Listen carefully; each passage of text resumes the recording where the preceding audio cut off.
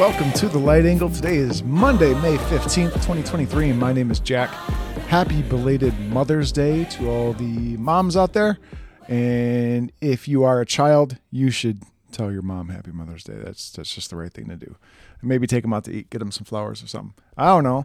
But hope you had a good weekend. I think spring's finally here, maybe, somewhat, kind of. Yeah. So hope you're enjoying that. So let me ask y'all a question. When you go out to eat, do you leave a tip? I'm willing to guess you do. What about when you go to like a self-checkout register? Do you leave a tip? Probably not, because that's just dumb. And yet, large organizations are now asking for tips at self-checkouts. Yeah, crazy. Self-checkout machines now ask for tips and latest squeeze on customers. Consumers already contending with a squeeze. Oh, okay. I guess we're reloading the page now as I'm trying to read it. Yeah, that's awesome. Thanks, Wall Street Journal. You're the best. Okay. It's coming. Hold on, folks. Okay, as I was saying, consumers already contending with a squeeze on their bank accounts due to inflation are now facing more pressure as businesses introduce new tipping features at self-checkout machines. Companies, including airports, bakeries, coffee shops, and sports stadiums, have now introduced the self-serve tipping option where customers can leave tips, including the typical 20%, despite facing minimal to no interaction with any employee. According to a recent report by the Wall Street Journal, customers report feeling obligated to leave a tip as they question where and to whom the extra money is actually going. But businesses are increasingly embracing the option to boost pay for workers outside of salaries, according to Wall Street Journal. William Michael Lynn, a consumer behavior and tip culture professor at Cornell's University Nolan School of Hotel Administration, told the newspaper that businesses are taking advantage of an opportunity, and who wouldn't want to get extra money at very little cost if you could. At the start of 2023, consumers were already feeling the frustration as unexpected companies were not only requesting tips, but some businesses were asking for up to 30%, according to the Associated Press. Customers, including a Wall Street day trader and college students, shared their experiences with leaving tips at fast food restaurants with drive-through service and brand name coffee shops like Starbucks. I feel like if there's an automatic question to ask for tipping, there should be fine print stating where these tips go, day trader Sean McDonald told Fox. It doesn't have to be huge, but it should be in writing on the screen saying these tips help out employees or these tips go to all employees, which includes management. It should be specified. Well, I agree, because that is just ridiculous. And I will stand up to the machine and I will not be tipping these large corporations. Saying that, I pride myself in the fact that when I do go out to eat, or if there is human interaction involved with my customer experience, I do like to tip, and I like to tip well. I think I do. I mean, I don't know what well is these days, but, I give what I can, because the folks who are serving me and providing me with a happy dinner venue or whatever you want to call it, they probably don't like their job. And, if I'm polite to them, I think it's less likely they'll spit in my food. And I want to reward them for holding back, I think that's only right and fair. What do you think? Are you tipping well? Maybe you should. But anyway, that's my 2 cents. What makes it even worse, though, is there are other people who are going even further. This is from the Daily Mail. Would you tip when buying a laptop? First unionized Apple store in Maryland wants to add gratuity option at the checkout after claiming customers insist on giving them cash. Yeah, I'm sure they do insist. I bet you 5s and 10s are just, landing on the floor with all the people buying those, super duper awesome laptops. So staff at Apple's first unionized store in the U.S. are in talks to implement a tipping system at the checkout. Workers at the Maryland branch, which became unionized last year, plan to ask customers if they wish to add an optional gratuity worth 3 to 5% of their purchase or a custom amount. A 5% tip on the latest Mac Air, which retails at $1,200, would work out as $59.95. That's a heck of a tip. It comes after shoppers complained they are increasingly being asked to tip at self-checkout machines, which we just talked about, despite having zero interaction with employees. Currently, Apple's policies state that store workers who accept a tip from a customer will be automatically fired, as they should be. But workers at the store in Towson, Maryland, say customers often insist on leaving money for them after a purchase. The cash then goes into a safe before being returned to the company without the employee seeing any of it. The Coalition of Organized Retail Employees, CORE, which represents the Apple staff, wrote on Twitter, "Though we do not see tips as a major way of generating income, we wanted to create an acceptable system that allows the occasional customer the ability to reward our team for their hard work. We understand there are a lot of concerns about the culture of tipping as a whole in the U.S., but there is currently no other mechanism that would work otherwise." It added that the tips would be split between the workers. But customers took to social media in their droves to slam the new plan. One wrote on Twitter, "Tips for what? Assisting a customer for picking out the latest Apple device? Give me a break." It is one of several demands being made by CORE on behalf of the Maryland store, which is also asking for wage rises of as much as 10%, according to Bloomberg.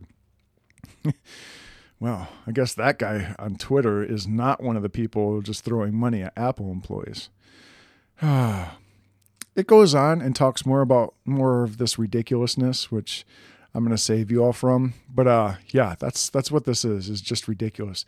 If I put in a purchase to buy something and then I go to the Apple store to pick it up, the last thing I'm going to be thinking about is how I can properly tip people who are just doing their jobs normally. You know, people who work in the food industry or hotel industry, they don't get paid much. And a lot of times it's even less than minimum wage. And therefore, a tip is justified. And also, they have their hands on your stuff, whether that stuff is food or your baggage or whatever. They're involved. You know, they should be taken care of. And the person taking care of them should be you, because you want the best service you can get from that person. If automated systems are taking care of stuff, I'm not tipping it. Nor am I going to tip the person who spends 2 seconds on putting my whatever I bought in a box or something. That's called their job, and they're probably getting paid well. Anyway, that's my 2 cents on that. I'm a little negative about the whole conversation, but yeah, I just thought it was interesting, and I thought I should share it with you. So next time you're at the Apple store or Verizon store or wherever store, and you get asked for a tip, maybe you should holler at somebody. I don't know. Maybe you shouldn't. That's wrong. That's not nice. Don't do that. But maybe you should question it and not do it. Speaking of questionable things, over the past few years, we've been told by many, many faces on television what we should put in our body and what we shouldn't put in our body, what is good, what is bad, regardless of the facts in some cases. In some cases, things that, saved lives were now all of a sudden bad. And in other cases, things that have never worked before and have never been proven or tested, we're being told we should put in our bodies. Well, now some tests are actually coming out. Thankfully, some people, much more educated than myself, are doing research on some of these, comments that have been made over the past few years. And I feel as though that some of the published documents and peer-reviewed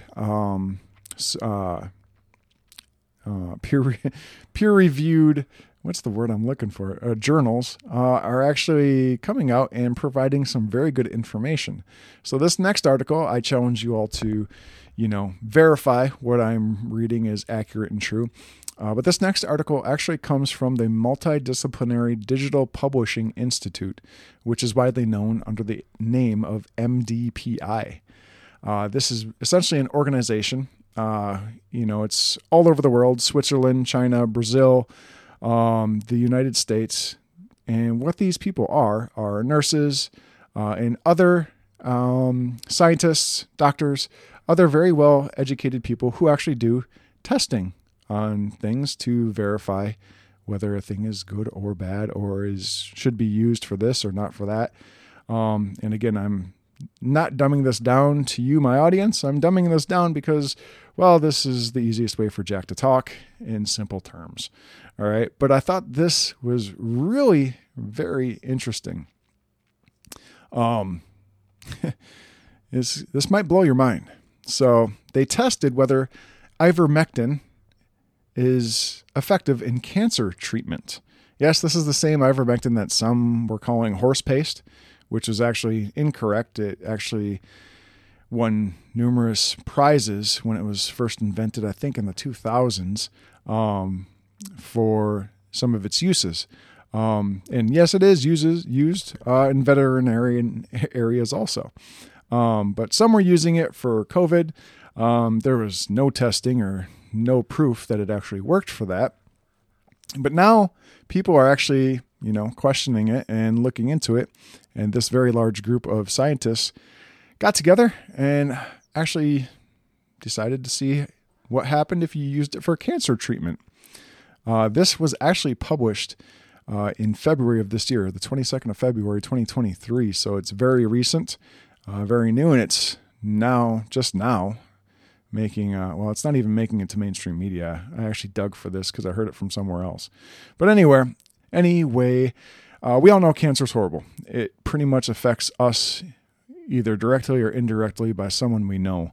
And every so often we hear of these miracle drugs and all this, and yet chemotherapy is still what is used everywhere. And the unfortunate reality of chemotherapy is just as many people die from the therapy as they do from cancer. So, that's questionable. But anywho, I am not going to read the details of this published document because it is very nerdy, very deep. And this study is just, I'd lose you within the first paragraph because I'd be lost.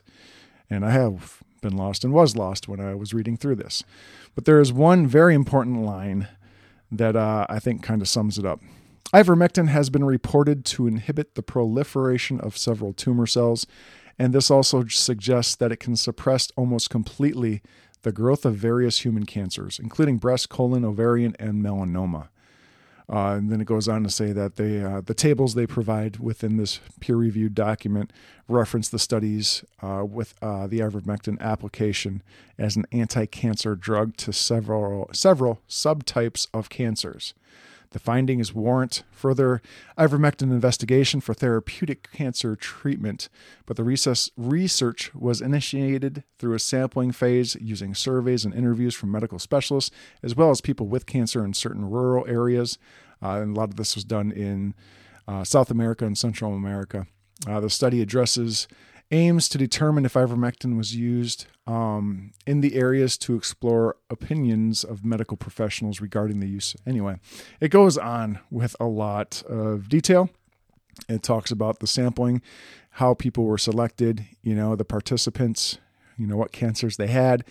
But again, this is on mdpi.com, and it's up there towards the top of the front page. I just thought this was very interesting because we were told, almost hollered at. In fact, in some ways, people were demonized for using ivermectin for things that it wasn't supposed to be used for, but they were, slandered. And to come out now that, ivermectin could be a possible very successful cancer treatment that does not have anything like radiation or other harmful things to you, it's just amazing. And it's awesome. It's great. Everyone, to have a loved one have cancer or be diagnosed with cancer, you automatically think the worst. But to, be hopeful about something that wouldn't hurt them, that could save them from the cancer, that's awesome. Plus, this stuff is, dirt cheap. It's readily available. I think it still is. I don't know, there were reports earlier, like last year, that people were taking it off the shelves. And that was not right because it was being used for what it was created for, and it was successful against that. So I don't know. Just thought this was interesting. I thought I should bring it to your attention so you can do more research on it yourself. Again, I'm in no way, shape, or form a medical professional. And for those of you who know me, you would highly agree with that. And to, advise everyone not to take medical advice from you, which is why I'm giving you the tools to do the research on your own. Again, ivermectin could be, something great in the future for anyone and everyone with cancer of any type. And, I think we should do our own due diligence to find the truth in this and do some research and better understand how we can help ourselves and those we love. Saying that, talking about those we love and stuff like that, I'm all about the church, all right? I know I poo-poo, modern denominational churches, and I question some, denominational beliefs and, their understanding of Scripture, and in some cases their non-understanding of Scripture and how they kind of make their own. But the reality is those who follow Christ, are my brothers and sisters, and I am all for supporting them in walking this life with them. And over the past few years, we've been losing a lot of them, because of the pandemic. A lot of churches were closed, a lot of services went online, and people kind of walked away from the faith. But I have good news. This is from ChristianPost.com. A number of Americans attending in-person church services is rising. 3 years after government restrictions in response to COVID-19 pandemic forced many churches to close and only offer services online, a new report reveals the state of in-person attendance. Fortunately for pastors, the share of Americans who've returned to in-person worship services continues to increase, while a sizable proportion of churchgoers continue to embrace the virtual option. The American Bible Society released the second chapter of its State of the Bible USA 2023 report this past Thursday, which examined church attendance trends now that 3 years have passed since the height of the COVID-19 pandemic led to county and state governments deciding to extend worship restrictions that prevented many congregations from meeting in person, some for more than a year and a half, while liquor stores and strip clubs were allowed to remain open.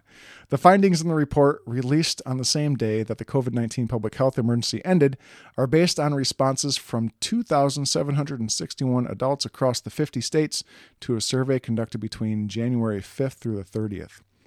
The results of the survey reveal that the share of Americans who attend church services primarily in person has increased for the third year in a row. In 2021, when the coronavirus pandemic loomed large in the minds of Americans, even after the strictest restrictions had expired, 38% of respondents who participated in the State of the Bible study said they primarily attended church in person.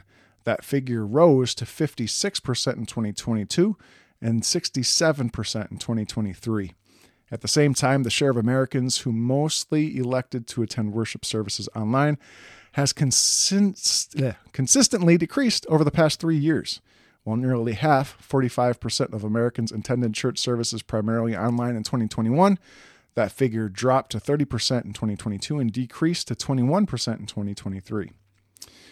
As the percentage of Americans who primarily prefer one method of worship service over another has seen wide fluctuations in the past 3 years, the share of respondents who say they chose both methods about equally have remained relatively steady.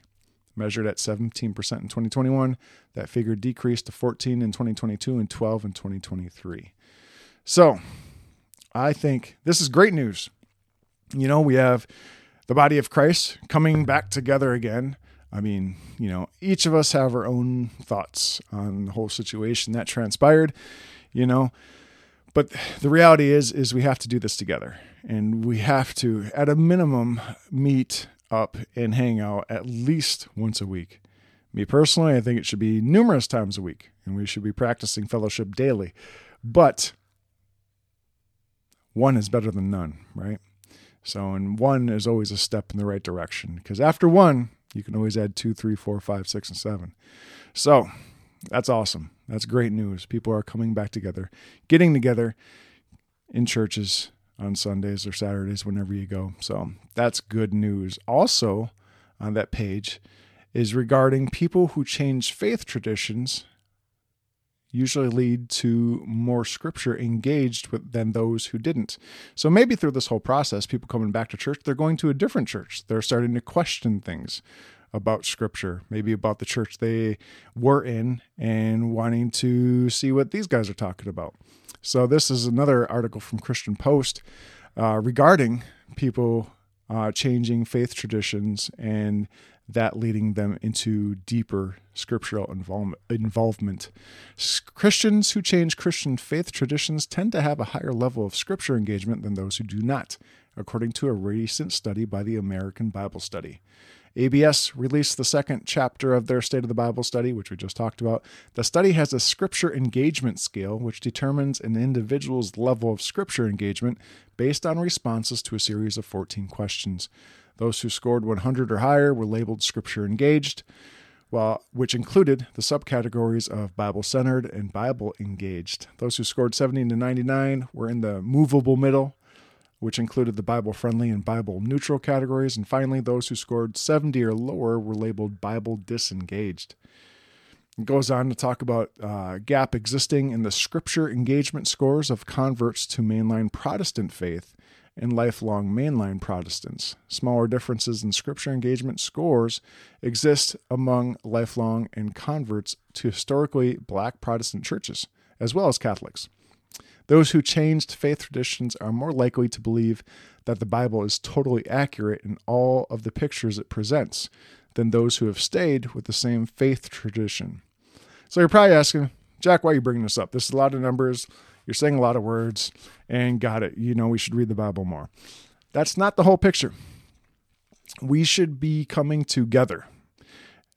There should be unity between all these denominations. We should be talking with one another.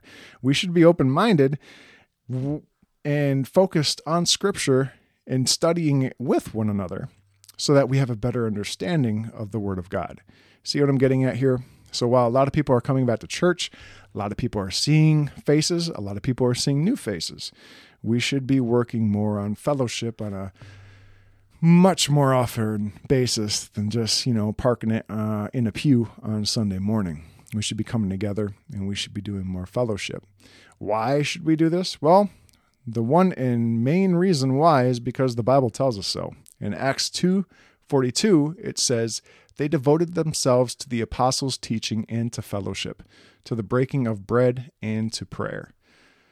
Yes, we are meant to do this together. We are meant to go through this crazy world as one unit, with the head being Jesus Christ, right? And that should be our focus. We should be working towards that, especially if we're walking into a different denomination with different ideas and stuff like that. We should have a better understanding, and we should be spending more time with those people and people outside of it to have a full understanding of the Word of God. So what am I getting to? Bible studies, dinners, fellowship. Just texting people with, a daily reminder of Scripture or something. That's called fellowship. That's how we come together. And I know I kind of talked about this with the whole article last week about fellowship. If you haven't heard that, go back to, May 8th's episode and listen to that, because it goes into a little bit more detail of how simple fellowship can be. It's a big word, but it doesn't have to be a big thing, right? Even though it is one of the biggest things that Christians are supposed to participate in. We're supposed to do this together. So saying all that, if you're in northern Wisconsin and you want to have fellowship with me and my crazy family once a week, I'm going to be starting a Bible study within the next few weeks, and I am opening it up to people in the Crivets area who want to come by, and, the location is still to be determined, and eat some food and hang out and talk about Scripture and go through this together, because it's so much easier when you have a group of like-minded people who are doing their best to run from sin and temptation and follow the light of Christ. It's much easier to do life together than it is to do it separate. So if you're interested, this is going to be posted on Facebook. Feel free to message me through Messenger, or you can always email me at anglethelight@gmail.com if you're interested and you want to participate and just hang out, chit-chat, talk, eat some food. It's always good food, and dive a little bit deeper into who this God is and why his Son died for our sins. Saying that, why don't you all pray with me? Father God, thank you for this new week. Keep our hearts and minds open to your Holy Spirit and keep us aware of the actions taking place around us, not so that we can participate in the actions of this world, but to better prepare ourselves for the days, weeks, and months ahead.